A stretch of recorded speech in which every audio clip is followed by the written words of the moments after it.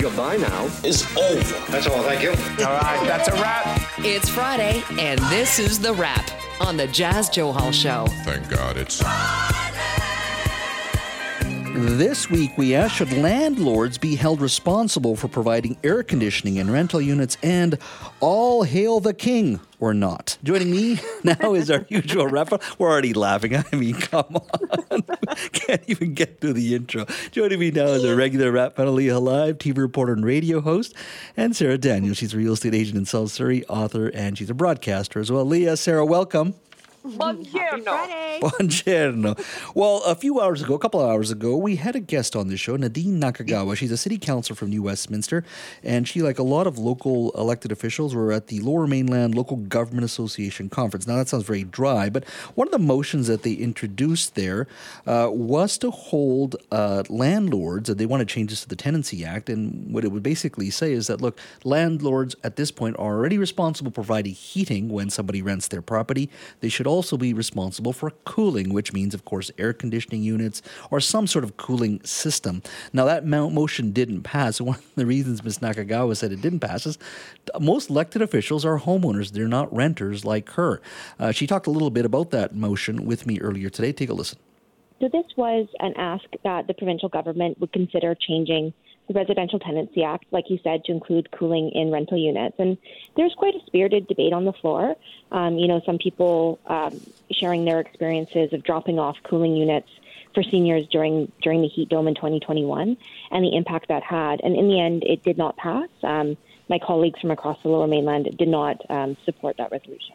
Now, that motion didn't pass. I suspect it'll be brought back next year or the year after. I don't think it's going anywhere. But it's an interesting conversation. Got lots of calls on our buzz line as well. Leah, let me start with you. What do you think of the idea, especially in an era of climate change, and we all know about, of course, the heat dome from 2021, where 619 people died in our province because of in a week because temperatures were above 40 degrees Celsius. Do you think this is something we should consider, or do you think it's just quite onerous in regards to cost for landlords? Well, I think it's definitely something we should be doing because the temperatures are going to continue to rise. And unfortunately, I believe we'll have a heat dome again in the future. And just every year, our temperature is rising through the summer. So I think, build it into the rental price, whatever your monthly rental cost is, you build it in. But I think everybody should have that. Like you said, the 619 deaths during the heat dome, like that should never have happened and shouldn't happen in the future. Now that we've experienced that, we should learn from that and we should be giving air conditioning. And I think all new buildings too, any new townhouses, apartments. I know Vancouver City Council back last year in May, they approved the Omnibus Climate Emergency Building Report, which recommends that new buildings must have air conditioning starting January 2025. They have to be 3 levels and higher. And I think that's a great idea. I think every city should adopt that for new buildings. And I think landlords should be concerned for their tenants. You want tenants, you should be able to keep them cool. Just build it into the price. That's the way I would do it. Sarah, you're in the real estate industry. You deal with a lot of homeowners. You deal with a lot of landlords. Your thoughts on this one?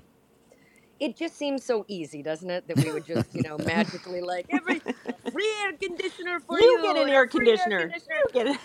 The problem is actually not just logistics. First of all, rents are extremely high as it is right now and onerous. You add on to the cost of just purchasing air conditioning, the cost of air conditioning, which is not to say that tenants do not deserve the comfort of their home. I mean, let's face it. It used to be 10 years ago, you could hardly wait for summer. Now you're like, dear God, what is going to happen this summer? And I think that's kind of the issue. But for instance, I mean, I sell condos, townhouses, all those kind of things. A lot of the condo towers that are 8-10 stories high, a lot of glass towers and in the White Rock South Surrey area, but also much higher in the downtown core. You don't even have the ability to install anything except a portable air conditioner. Most buildings have bylaws about window air conditioners because they feel that they look unsightly and that, if they're not properly installed, they can actually pose a danger to people on the ground. So there's a whole kind of mess of things that go along with it. Whether it's not that I don't think that people shouldn't be able to have air conditioning. I think it's a great idea. It's just how to implement it and how those costs are going to actually affect tenants. Because you tell landlords that they have to provide air conditioning in a townhouse or a condo, and guess whose rent's going to go up $250 a month? Yeah, and I also think if you are going to implement something like this, and it's not going to say it has to be a traditional air conditioning system, you can say, look, you've got to provide some sort of cooling system. It could be picking up one of those smaller units that you can buy at $300 to $400 at Canadian Tire or Costco, but it's not going to cool the entire building. It may just be one room, so that's part of the challenge. But I think all new builds should have some sort of cooling system, as Leah said. The challenge is when you have elderly people living in subsidized housing with in older apartment buildings where there's lots of older stock from the 70s and 80s. That's where the challenge is going to be. And I would certainly suggest for those older buildings that they revisit having window air conditioners. The portable ones are a little bit ungainly. They're difficult for seniors to actually move around and possibly install because they are quite ungainly. Sorry? Oh, sorry. From what I heard from people from older buildings that did buy air conditioners, it cut out their power because the grid was not built for that. Yeah. So a lot of them had problems during the heat dome. And that's the thing, right? So like whether a window air conditioner, now, like I said, a lot of the buildings necessarily don't want them because they want them to be properly installed. There's all sorts of, like, what we forget is you install a window air conditioner in a rental building and you get your friend to install it for you and it's not properly installed and it falls out of the window. Then we're talking insurance issues. It's just, like, I know that sounds crazy, but it's just not as simple as what a nice idea would be. And literally, with these kind of things, sometimes no good deed goes unpunished. Yeah, and eventually we are going to have to get there, whether it's unsightly or not, whether we have the policies or not. Yeah. If the temperature is going to continue to rise, whatever works. Look, they have those air conditioners on windows. They're kind of unsightly, but they're all over Europe, Asia, Africa, Australia. It is, the world deals with it, and we as Canadians have to wrap our heads around this as well. We're getting warmer, so it's going to have to happen. That is absolutely right. Well, coming up next, I'm always the coolest, though. We are speaking to our Friday wrap panel. Leah Halive and Sarah Daniels are joining us. Well, let's cast our eyes towards Great Britain. Food prices rose 19% year on year in March. The inflation rate peaked at 11% in October and at this point it's at 10%. In fact, Britain is the only Western European country with double-digit inflation, but somehow they've managed to set aside $170 million for a coronation for Charles, who, let's be honest, has been heir to the throne for a very long time. 7 decades he's been waiting. So the coronation is this weekend. Global National, of course, will be there broadcasting all the pageantry. Take a listen to one of their reports filed earlier today. King Charles, along with the Queen Consort, Camilla, will be crowned on Saturday. He will be the 40th reigning monarch to be crowned there since 1066. It is a place steeped in history, but it's 2023. A coronation may seem like a throwback to another era. Yet this will be an historic moment, and around Buckingham Palace, excitement is building. Hardcore monarchists are already scoping out spots.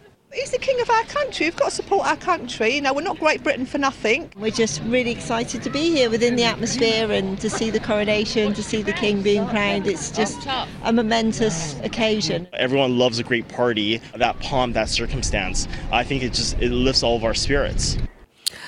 Leah, let me start with you first and foremost. Will you be sitting on the couch tomorrow just watching TV for hours upon hours? Okay, for starters, they found the one American there in that package. So love that. But I will not be watching the coronation of King Charles III. I can't be bothered. It's going to rain, which I kind of find is funny. I think Camilla should not be named queen. I think Canada should just exit the Commonwealth, leave the monarchy in the past where it belongs. It's so outdated.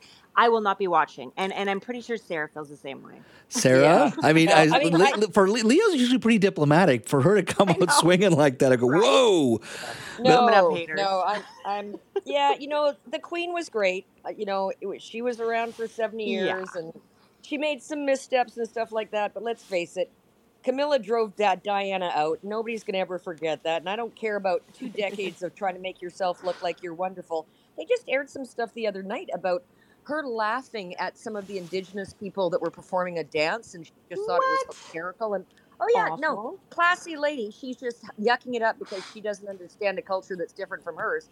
I mean, I think we all know where she can stick her crumpets. But anyhow, that's it. That's another story altogether. The country left Brexit. The country drove away Harry and Meghan, who were literally could have been the face of something new and different.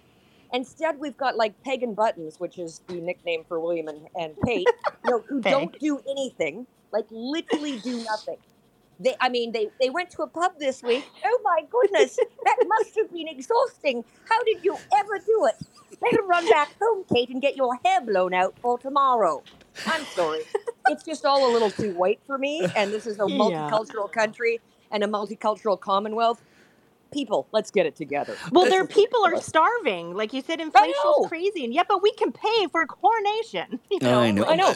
And Charles himself, they've estimated his personal wealth at 600 million to 1.6 billion pounds. So there's a huge difference between working class Brits and certainly the royalty. I'm sure that Africa and India would probably like back a lot of their jewels. Not to mention everything else that was plundered. Exactly. Actually, I was looking at the number. When the British first arrived, India represented 24% of the global economy. And then when they left 175 years later, it was 4% of the global economy. So I don't think there's been too many people cheering in India. But Leah, what about the idea of William and Kate? I know Sarah's not convinced, but what if they had just skipped Charles and Camilla and just moved to William and Kate and said it's a different generation? Would that help? Would that have helped?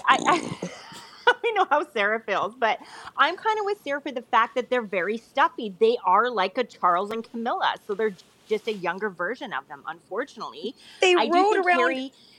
When they were in Jamaica on that tour, riding around in the back of the Jeep and all that, like colonialists. It was like straight out of the 1950s. Sticking their hands through the gate helmet and call it a day.